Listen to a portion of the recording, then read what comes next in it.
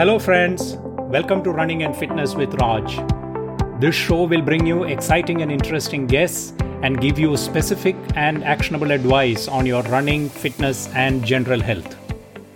Before getting into the episode today, I wanted to share with you the exciting news that the podcast now has a website, runfitraj.com.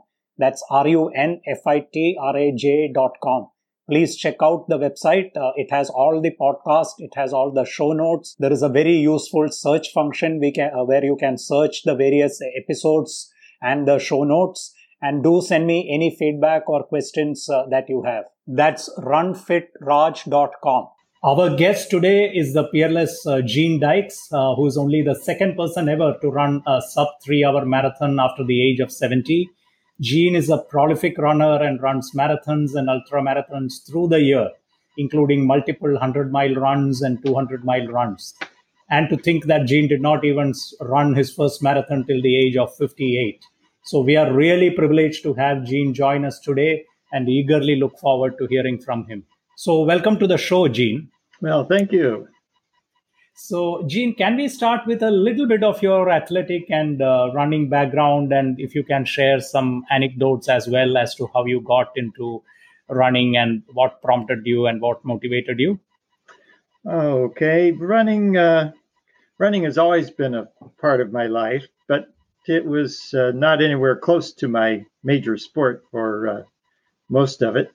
I grew up golfing and bowling, and that's what I concentrated on most of the time.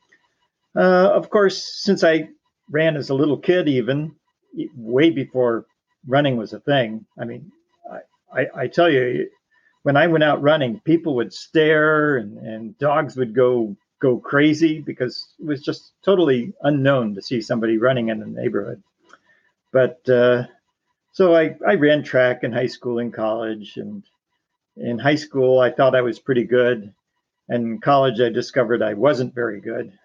So when you've discovered you're not good at something, that's not something that you concentrate on. And sure, indeed, so when I was an adult, I just jogged for fun. It never occurred to me to race, and concentrated on things I was good at, which was golf and bowling. But I did have goals that I had set for myself when I was a kid. I don't know why. I just sat down and said, this is what I'm going to accomplish. And in golf, I wanted, of course, to get a hole in one. And in bowling, I wanted to get a 300 game. And in running, I wanted to do a marathon. Well, I did get a hole in one 3 years ago, and that was the final one. I'd say the bowling one was the hardest. Getting a 300 game requires a lot of luck as well as being on top of your game. But running a marathon, I did that. And of course, just like everybody else, thought that would be my last marathon since I'd already accomplished what I had set in my life. But I've done 127 since then. So, so little did I know. I mean, it just goes to, you should never say never. Never say you're never going to do something because, maybe that'll guarantee that you're going to do it. So, as I said, that I just kind of jogged for the fun of it. And then, in my late 50s, I say that I fell in with a bad crowd. These guys just talked about running. They talked about racing, and so I said, well, I used to run. Maybe I could do a race and have some fun. So, and I did. I ran a couple races with these guys, and I suppose for some reason it just clicked. And I said, well, my golf game is terrible. I kind of gave up bowling. Maybe I should pick up running. And ever since those first races, I kind of vowed that every year I would try and go faster on roads and longer on trails. And this is sort of a theme of mine. If you just each year try and do a little more than the year before, it's amazing where you can be in a few years. I mean, I'm easily doing things that I would have just totally thought were insane, just a few years earlier. So you did your first marathon at the age of 58. And how did you progress from there? I mean, you were doing a few marathons every year after that, or were you also doing higher distances as well? Like, ultras also you started doing immediately afterwards? No, I'd say, the first 2 or 3 years I would do 2, maybe 3 marathons a year. And I was slowly getting better. My first marathon was 3:43 at New York, which immediately meant that my next marathon would be the Boston Marathon, because that was a qualifier and my friends were all going. So, so I had to do that. And for 7 years, my PRs were coming down slowly. On a nice, fast downhill marathon, I ran 3:16 and thought for sure I would never beat that. I mean, it was a fast course. I was getting older. I ran all out. I didn't think I could ever beat that. But of course, I kept trying. And the next year at the Toronto Marathon, I said, okay, I'm in great shape. I'm going to beat that.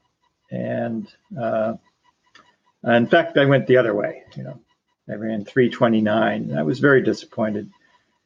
And that's what caused me to hire a coach. And coaching is really, it makes all the difference. We'll get into that.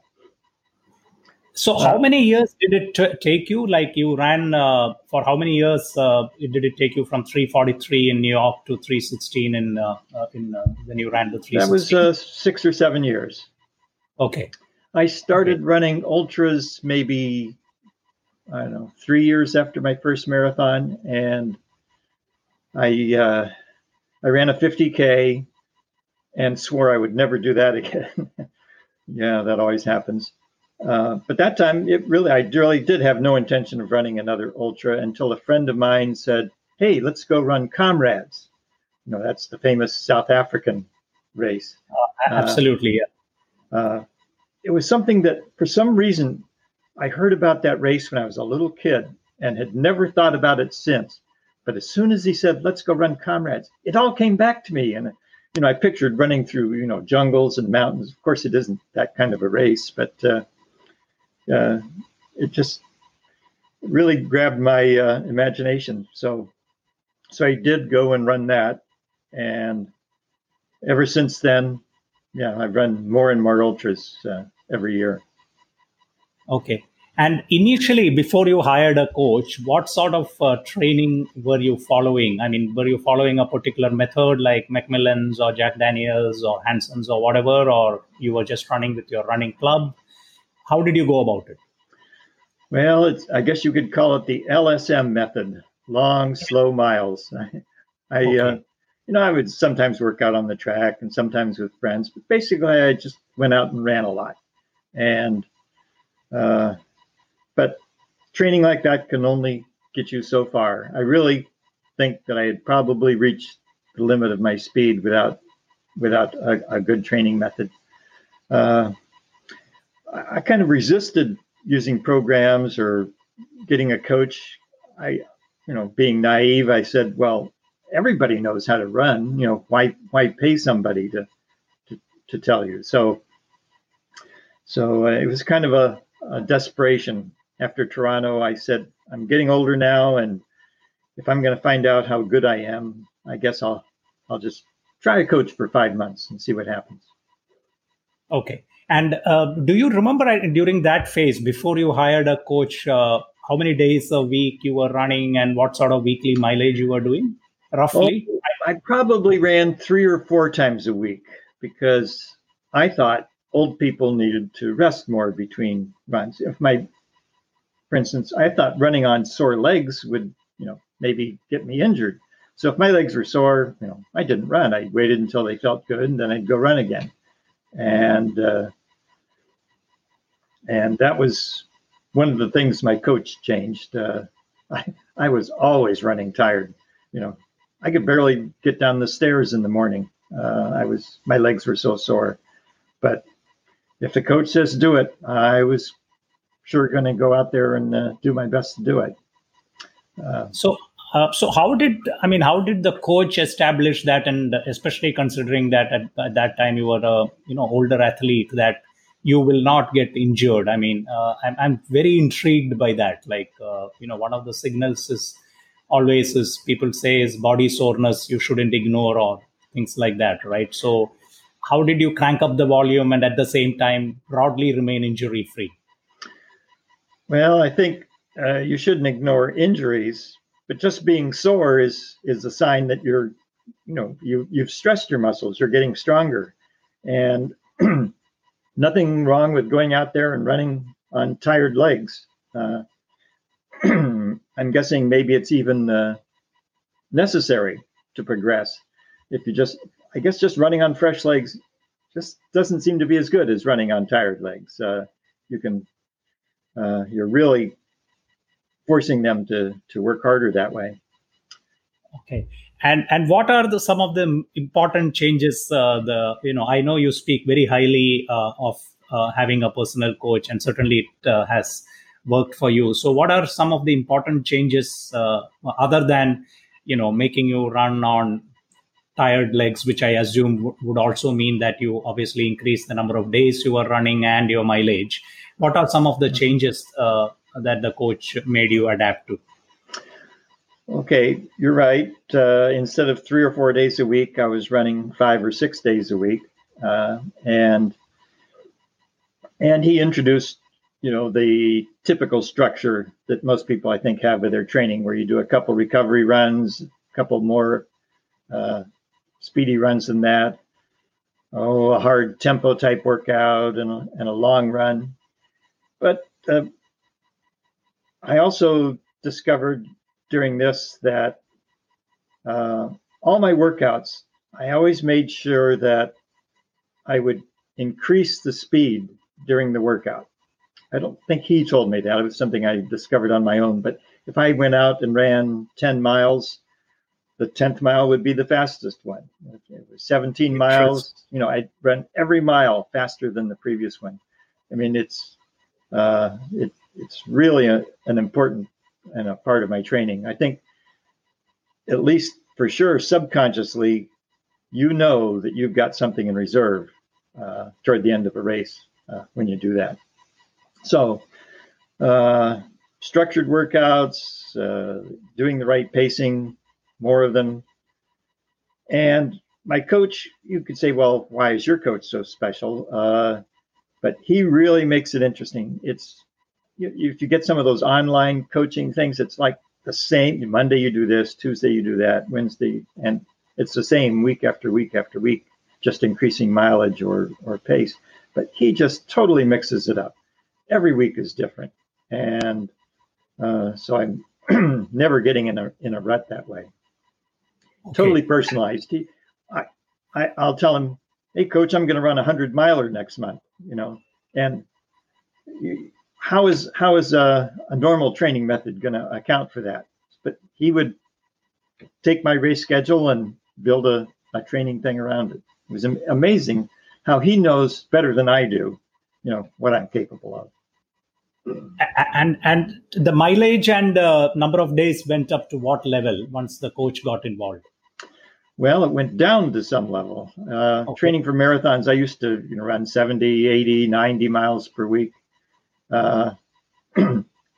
Almost all my training weeks are about 45 miles.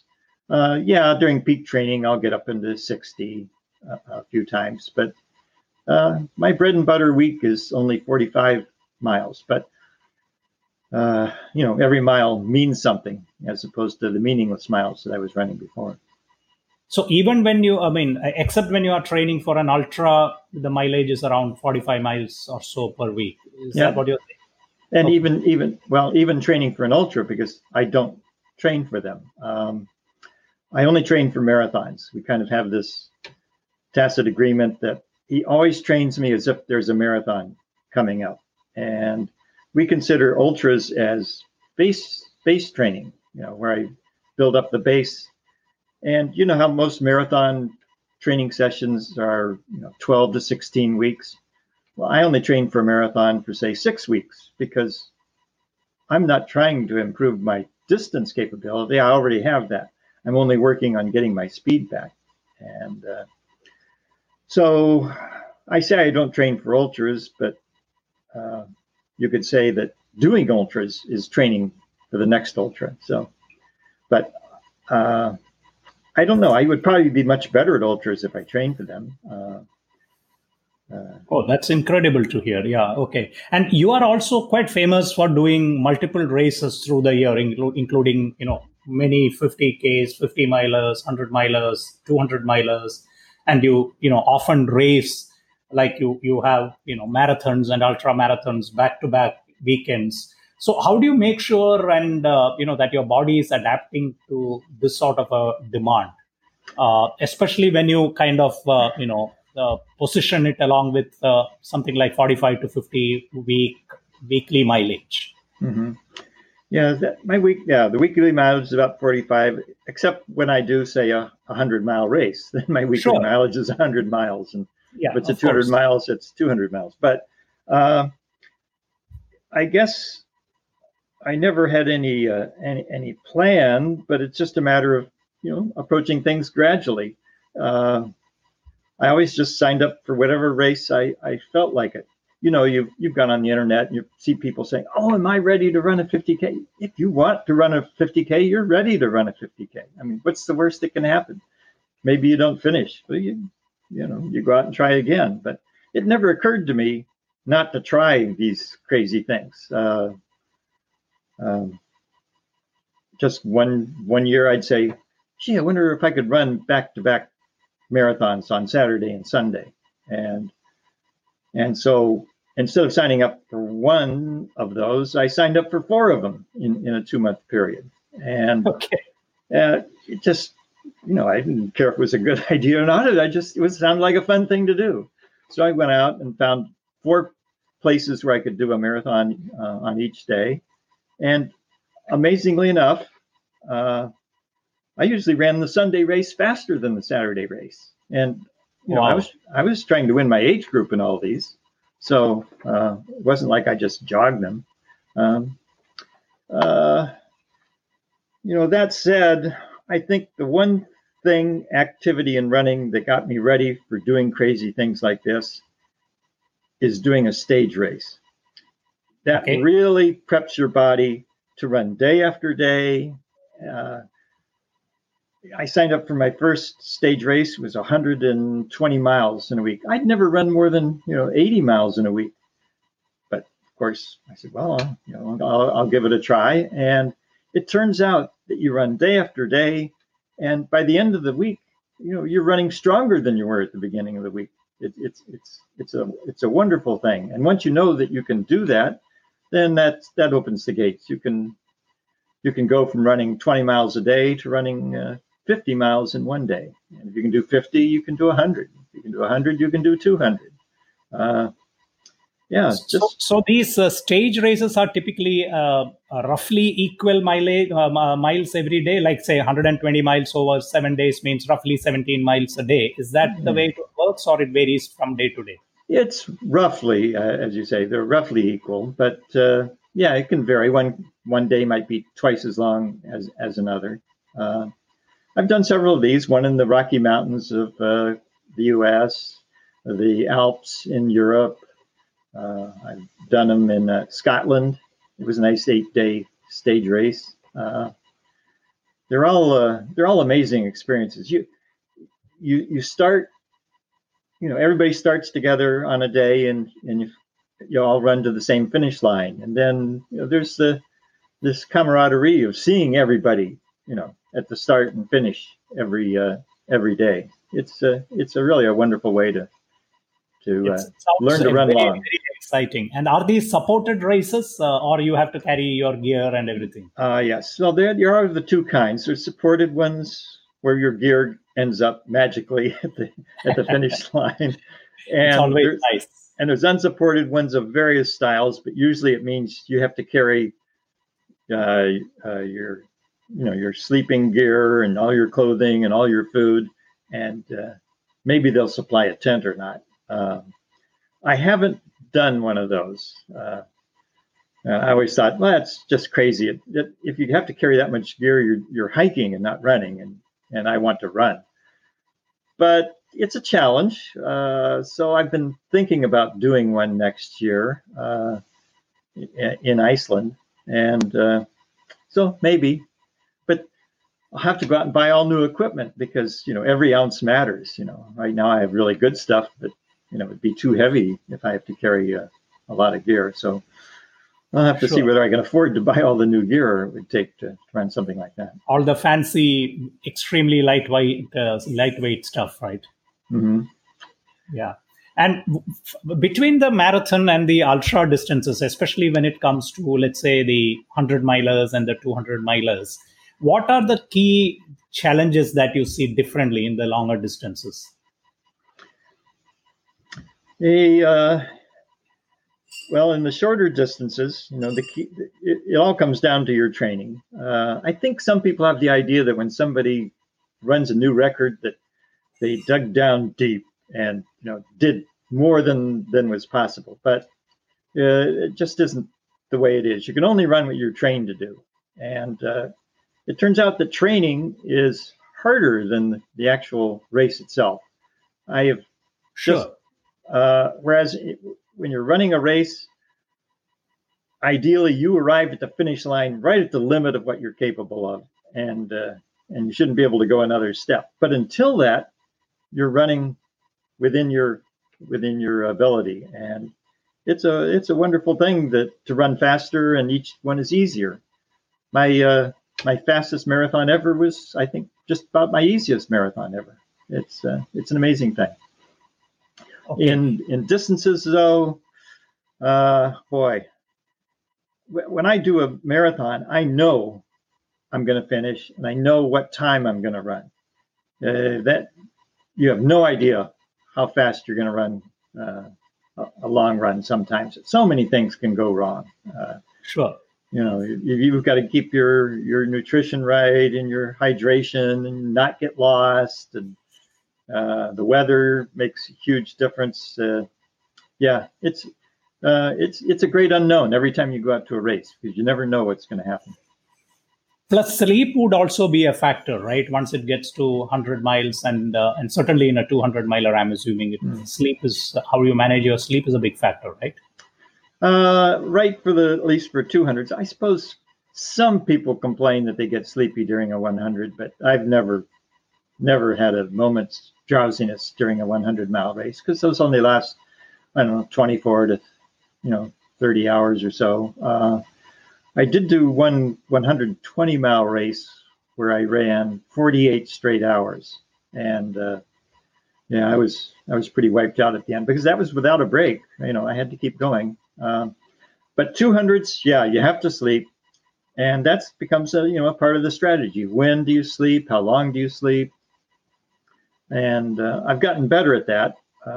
At first, I tried to plan it, and that's kind of a mistake. You just can't know when you're going to need to sleep. So I'll go out and you'll know when you need it because all of a sudden your vision starts disappearing and your legs start. It's really, really it's much even worse than hitting the wall. I mean, it's sort of like hitting the wall mentally in addition to hitting the wall physically. It's just, but amazingly enough, no matter that you've been running 36 hours with no sleep, you take an hour and a half nap, and that's good for the rest of the night and most of the day. Running in the day usually isn't a problem because your biorhythms, no matter how tired you are, your biorhythms keep you awake. But when you get sleep deprived at night, it's a terrible thing. You have to use caffeine to make it to the next aid station, take your nap, and then you're good to go. But I guess I get average maybe 3 hours of sleep a night during a race like that. That's 5 days and 4 nights. Okay. And what's the advice you would give somebody who's like regularly running marathons when they want to get into ultra and longer distances? I mean, one point you touched upon, which is probably start with a stage race. Are there anything else that comes to mind? Well, one thing is just hit that enter button. If you can run marathons, competitively, then you can easily do an ultra non-competitively. I think if anybody's struggling to do a marathon, yeah, they're going to have trouble. They're going to have to train and build up their mileage. But if you run marathons, giving it your all and knowing that if you ran slower, you could run further. Yeah, sign up for that 50K and then sign up for a 50 miler. Sign up for a 100 miler. You'd be surprised. You can always do way more than you think, and you shouldn't think twice about it. Just do it. Okay. And in terms of other other things like strength training, you are quite famous. I have listened to some other interviews of yours where you talk about the fact that you don't do any of that, or at least not in a very structured way. Things like strength training or flexibility training. I mean, and what's the logic behind that? Well, the logic behind it is you have to find out what works for you. There's a lot of things called conventional wisdom out there, and sure, people take them as the Bible. You have to stretch. So I listened to that. I said, oh, I have to stretch. Okay, so I started stretching. I started getting injured. And it turns out that for me, some bodies just aren't meant to be stretched. And a little bit, there's also this mental attitude. Well, I'm competitive, right? So if I start stretching, I'm going to start trying to stretch, better and harder than I did the day before, and which works until you get injured. So I know me mentally and physically, and I only stretch. I don't think I have more injuries than other people, but if I do, maybe stretching is one of the ways to help fix it, and I do that. But in general, if you just run out and do your first mile of your workout slow, that's all the warm up you need. That's much better way to warm up than stretching on cold muscles, for instance. I don't stretch afterwards. I'd rather go out and eat. That's another interesting thing. Maybe some of your listeners would be interested in is that I think most people eat too much before and during a run. I train hard up to 20 some miles in a day, and I don't eat breakfast beforehand, and I don't eat anything during the race either. If you find that you can't make it 20 miles without eating something, then that's all the more reason you need to train yourself to do that. And best way to train is don't eat before you run, don't eat during a run. And your body adapts. And if it's not getting calories through your stomach, it's going to store more glycogen. It's going to burn fat more efficiently. And so then when you do a marathon and you're taking in nutrition in addition to all that glycogen and fat burning, then your performance go up even more. But if you rely on food in your stomach, you're not going to build up that extra energy that you'll need to excel. So just to get this straight, a lot of your training workouts or most of your training workouts, you just depend on hydration and you are not taking any solid food either before the training run or during the run. Yeah, I never eat before a run, never eat during a run. And during the run. Okay, got it. And that makes your body adapt more. And then on the day of the race, when you have additional resources, obviously you can do much better. That's okay. That's very, very interesting. And I have quite a few listener questions. So many of them we have gone through. One of them is related to, other than running, what are some of your favorite recreational methods? Okay. Well, I've already mentioned that golf. My golf has become pretty terrible since I took up running, but I was injured this year, so I spent a little more time golfing, and it's getting a little better, but never be as good as I used to be.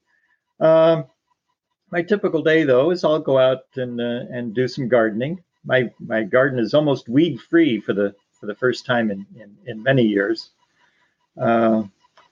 And since I'm retired and my wife works, I do all the cooking and the shopping. This keeps me busy. But I should cross train, I suppose. But that's another one of those things that I just don't do, because if I try and cross train, I say I'd rather be running. So I don't. Okay. So, what are some of your favorite recovery methods in terms of? I mean, do you take an ice bath or something, or do you have any methods after a hard workout? Nope, nothing special. I just come back, eat. Remember, I said I don't eat during a run, so I really look forward to breakfast when I get back. It's and that's also a good way to kind of keep your weight under control, because I go out and run in the morning, and so when I finally eat breakfast, it's pretty close to lunchtime. And then all you need is a healthy snack in the afternoon to make it to dinner. So essentially, when I'm in training, I'm only getting 2 meals a day, and that can help you lose weight. Okay. And tell us about some of your favorite races. Oh boy, so many good races. There's one race, I mostly been there, done that. I'm always looking for someplace new to run. And so I don't do many races twice unless that's where the competition is and I have to do it multiple times. But there's one race that I do year after year after year and always look forward to doing it again, because you're out there running on this course and you say, this is what running is all about. It's called the Cayuga Trails 50. It's a 50-mile trail race, and it goes through a bunch of river gorges, and you're running by waterfalls and pools, and then through deep woods, some cross country. It's just a real treat. Which state is it in the U.S.? Excuse me? Which state is it in? Oh, New York. Upstate New York. It's about 4 hours drive from New York City. Okay. When I get to longer ones, well, the Bigfoot 200 is something really special. That's in Washington State, and it starts out running around the Mount St. Helens volcano. It erupted, 40 years ago now, and everything is still dead around it. Of course, there's a few shrubs, but it used to be deep forest. There's just nothing there now. Everything was either buried or incinerated.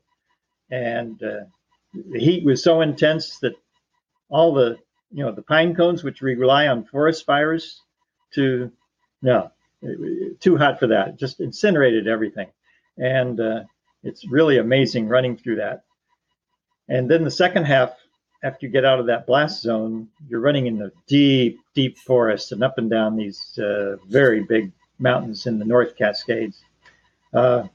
Just a really, really terrific race. There's something about running for 4 or 5 days, just doing the same thing that gets deep, deep into your subconscious. And I find myself just walking around, and then all of a sudden, I'll have a flashback to one of the races that I've done. Just comes unbidden out of nowhere, and it's always a good thing, to see those flashbacks. And it's totally different than, I remember things in the Boston Marathon or the New York Marathon. I remember these things, but they're not things that come unbidden and just out of nowhere.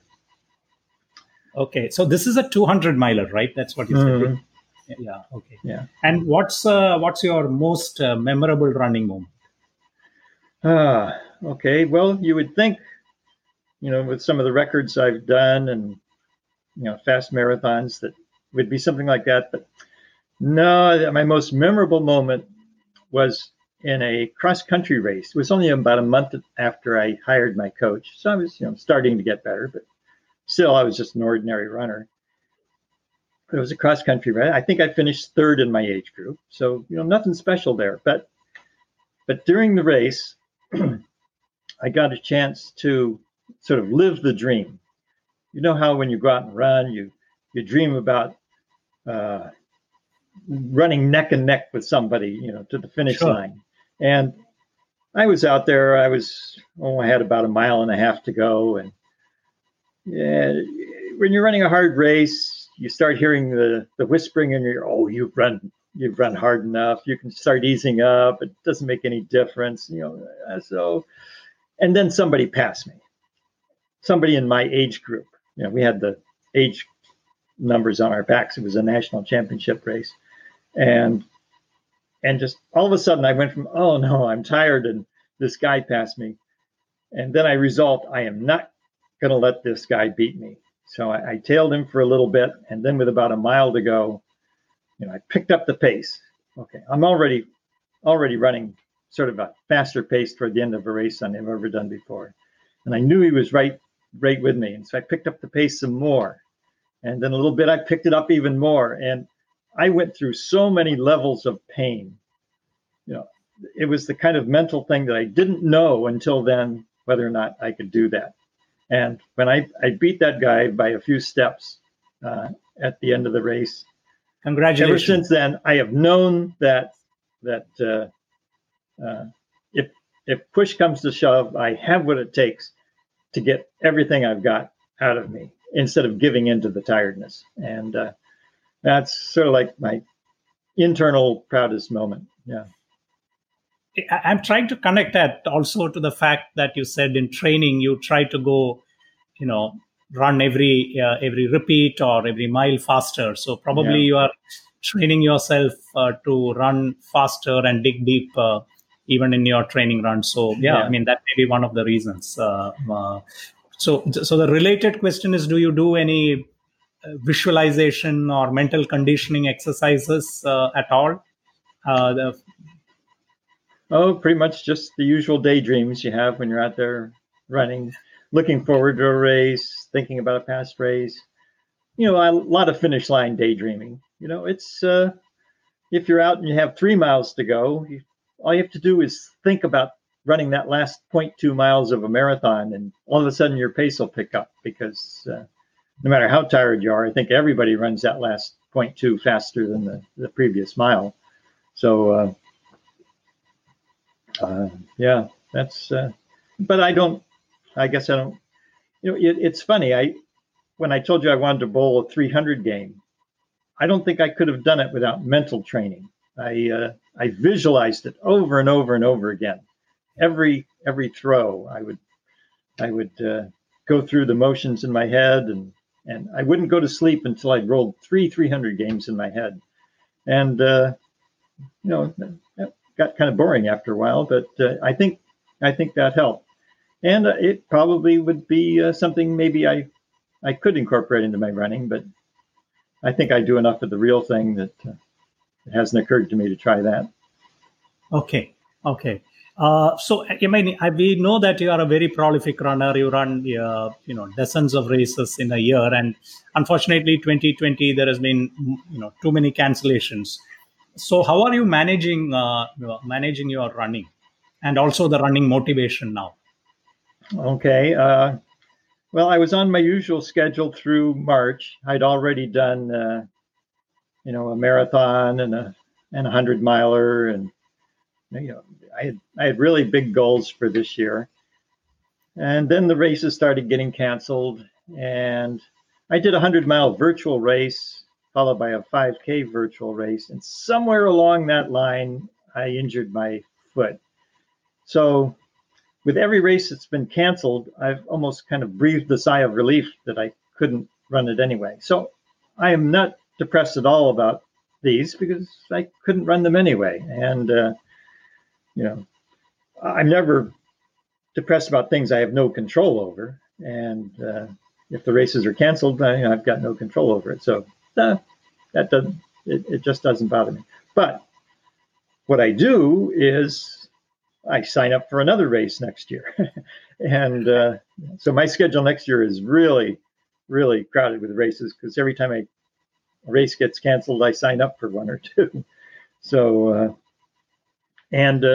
really, to all your listeners out there, if you don't have a race right now that you're looking forward to, get out your calendar, look out in the future and say, what can I be ready for? And sign up for it, because looking forward to a race is almost as much fun as doing it. And if you don't sign up for a race until the week before, you've lost all that enjoyment. Always have something you're looking forward to. And absolutely. I'm completely with you on that point. Unfortunately, in India, they haven't started opening up too many races for registration as yet because the calendar is so uncertain. But I'm sure that there are, hundreds of us who will sign up as soon as things start coming up, even if it is like 6 months and a year down the line. Yeah, absolutely. I don't know how it'll be there, but I'm guessing that trail races open up before road races do. So that's why I've signed up for a whole bunch of trail races for next year, assuming that road races won't be nearly as common. So can you share some specific goals now for, let's say, later in 2020 or more realistically, probably 2021? Are you going to officially attempt to break Ed Whitlock's record on the marathon?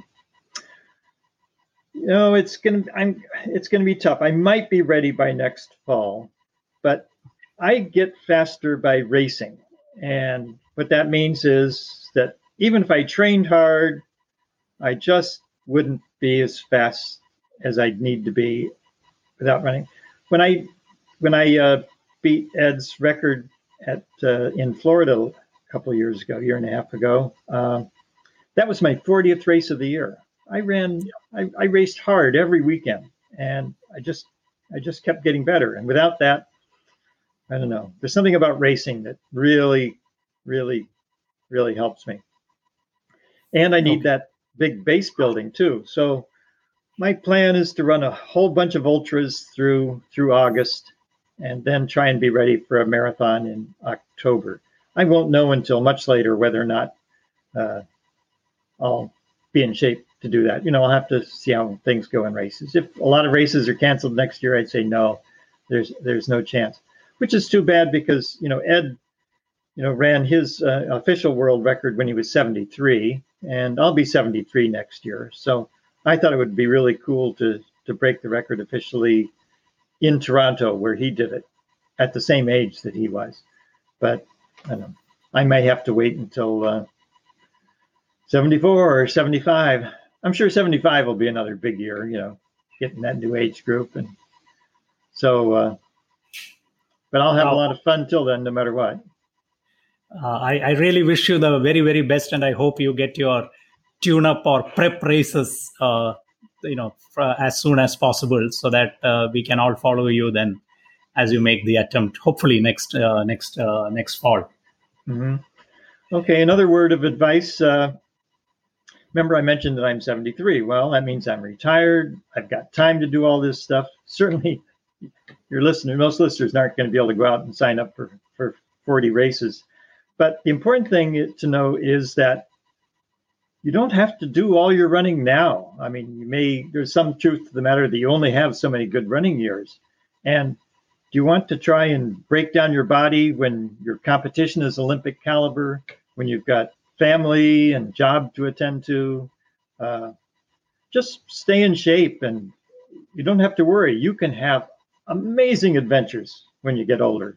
And it's not like you have to do it now. And that's the message I like to get to a lot of people is if you want to run like I do at this age, don't run hard now. Wait until you're closer to my age. Yeah, in fact, I remember you in one of your interviews saying that you read somewhere that you have 15 years of good running in you. So wisely use those 15 years, right? Yeah, my 15th year is coming up. I hope I was wrong. Well, Ed Whitlock ran great for years and years and years. So I'm pretty sure that it's possible. Okay. So moving on to the last segment, so to speak, I do a quiz with my guests, set of 5 questions. So if you are ready, it's been nice talking to you. So it's a set of 5 questions. So if you are game, then we should go with it. All right. Before moving on, I wanted to request all the listeners to please leave a rating and review on Apple Podcasts or iTunes. It will only take you a couple of minutes, but it will help the show enormously and help other listeners to discover the show.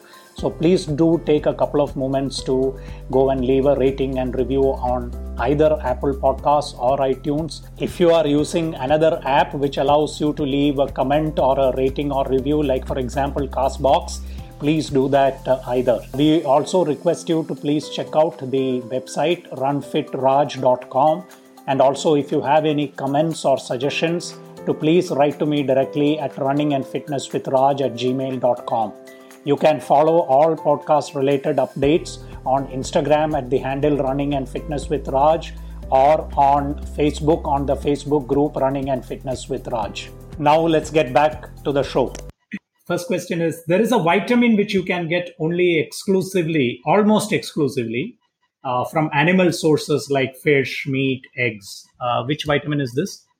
Well, this ought to be easy for me because I'm a biochemist. I have a PhD in biochemistry, and I studied all this stuff. But I almost have to go through it by process of elimination. I know it isn't vitamin C. I pretty sure it's a B vitamin, but there's so many numbers. There's 1, 2, 4, 6, 8, 12. I don't know. It's one of those. Okay, it's B12 actually. B12. Yeah. I don't know if I can count that high. The Tokyo Olympics torch has been inspired by a flower. Do you know which flower? Boy, it's amazing how you touch on some of my past experiences. I lived in Japan for a couple of years, and wonderful, wonderful place. And I'm trying to remember, what flowers do I remember from Japan? There are two flowers that always pop up in Japanese culture. One is, of course, cherry blossoms, and the other is chrysanthemum. But the chrysanthemum is the symbol of death, I think. So I don't think they would have picked that. So I'll have to go with cherry blossoms. Okay, that it is cherry blossom. Well done, actually. Okay, and third question is, which famous American ultra marathoner holds the world record for the fastest 100-mile road race, man or woman? Oh boy! Now you've hit one of my solid weaknesses, which is I wouldn't be able to remember my best friend's name in a quiz. The names spring to mind. I know it isn't Courtney Dauwalter. I ran with her in one of my 200-mile races. Of course, she beat me by 60 hours, but I know she's done a good one. Let's see. Oh, there are tricks you can do. Is you associate a name with something, and one of the strongest hurricanes to ever hit the U.S. was Hurricane Camille. So that's how I remember that name. Is it Camille? Camille Herron? Yeah, Camille Herron. Yeah. Yeah. All right. Yeah. Excellent. Okay. So when you finish a race, which part of your body has to cross the finish line? This is especially important in, let's say, sprints, right? I mean, you see people leaning forward and things like that. Mm-hmm. But officially, which part of your body has to cross the finish line? Oh boy, yeah. You see people trying to get their head across first. It always seems to me like it's general knowledge, so like conventional wisdom, that it's your chest. But I'm not sure. But maybe it's whatever. It couldn't be your arm. I'm going to guess that. But I don't know. I'm torn between any part of your head or torso, I guess. Yeah, it is the torso actually. Okay, so if you get your nose across, so you can't win, but you can't win by a nose. No, I mean, you have to be a horse. You have to be a horse to do that. That's true. And the last one is Run or Die is a book by which famous athlete? Run or Die. Run or Die. Oh, is that Eat, Run or Die? No, it's just Run or Die. Because my first thought was Scott Jurek, but I think that had something to do with eating.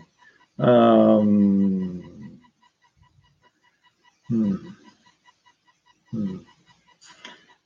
I think I'll have to have to pass on that one. This is Kilian Jornet.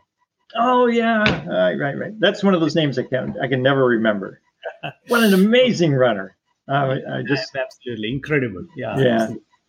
Incredible. So we are done. So you got most of it. So before we let you go, Gene, can you give some recommendations on some of your favorite books or website or YouTube channels, podcasts, any materials that the listeners can use? Well, my wife says I spend way too much time on Facebook.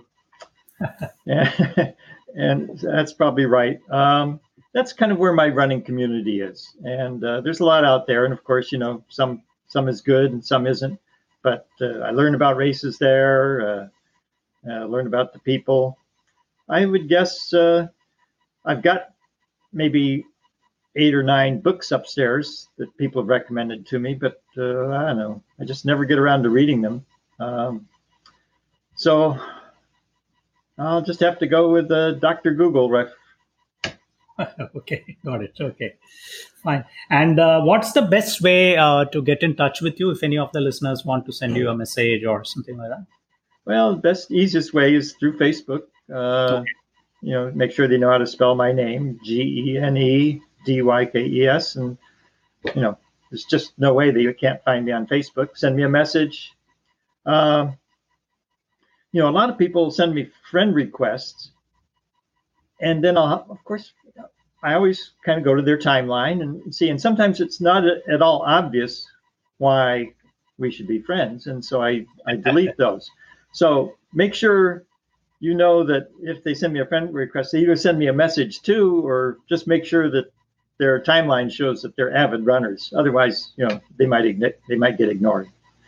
Okay, got it. Okay, that's a useful point. So thanks a lot, Gene. I think this was really, really pleasurable and a great interview. And thanks for all the inspiration you are providing to all of us around the world. Wait. I don't get to talk about running for 2 more hours? We can. I'm ready. There is no issue at all. So thanks a lot for your time, and wish you the very, very best.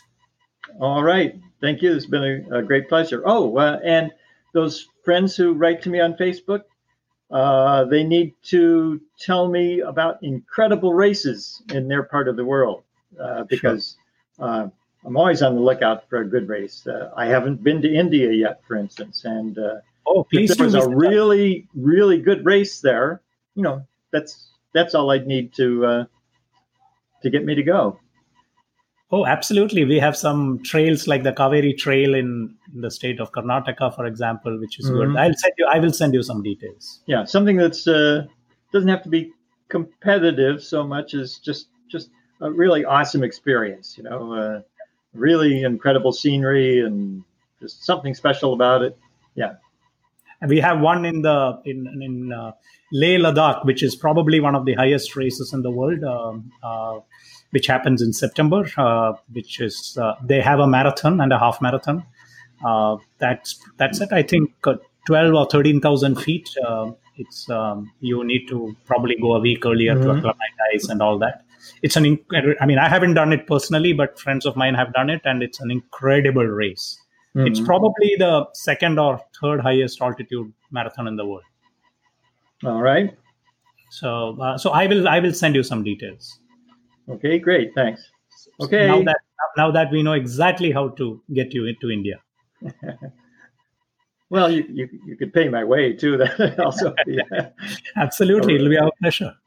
Yeah, actually, somebody did invite me to do a race in the Azores. That's another race I should recommend to people. It might be. It's a place a lot of people don't think of going to. It's right out in the middle of the Atlantic Ocean, but there's a whole series of trail races out there which are really well run, and people should look into them. Okay, excellent. I'll see if I can put some links in the show notes. Okay. Thank you, Gene. Thank you very much. Okay, thank you. Thank you very much to all the listeners. Please check out the podcast website, runfitraj.com. That is runfitraj.com. It has all the podcasts, it has all the show notes, and there is a very useful search function as well. You can reach out to me on my social media handles, which are Running and Fitness with Raj on both Instagram and Facebook. And you can also email me on runningandfitnesswithraj@gmail.com. Please let me know if you have any questions or specific guests you would like to see on the show. I also request you all again to please subscribe to the podcast and spread the word. Please also leave a review on iTunes, as it will help enormously to grow the show. We will continue to bring you exciting and interesting guests and give specific and actionable advice. Stay safe, stay healthy. Until the next show, goodbye.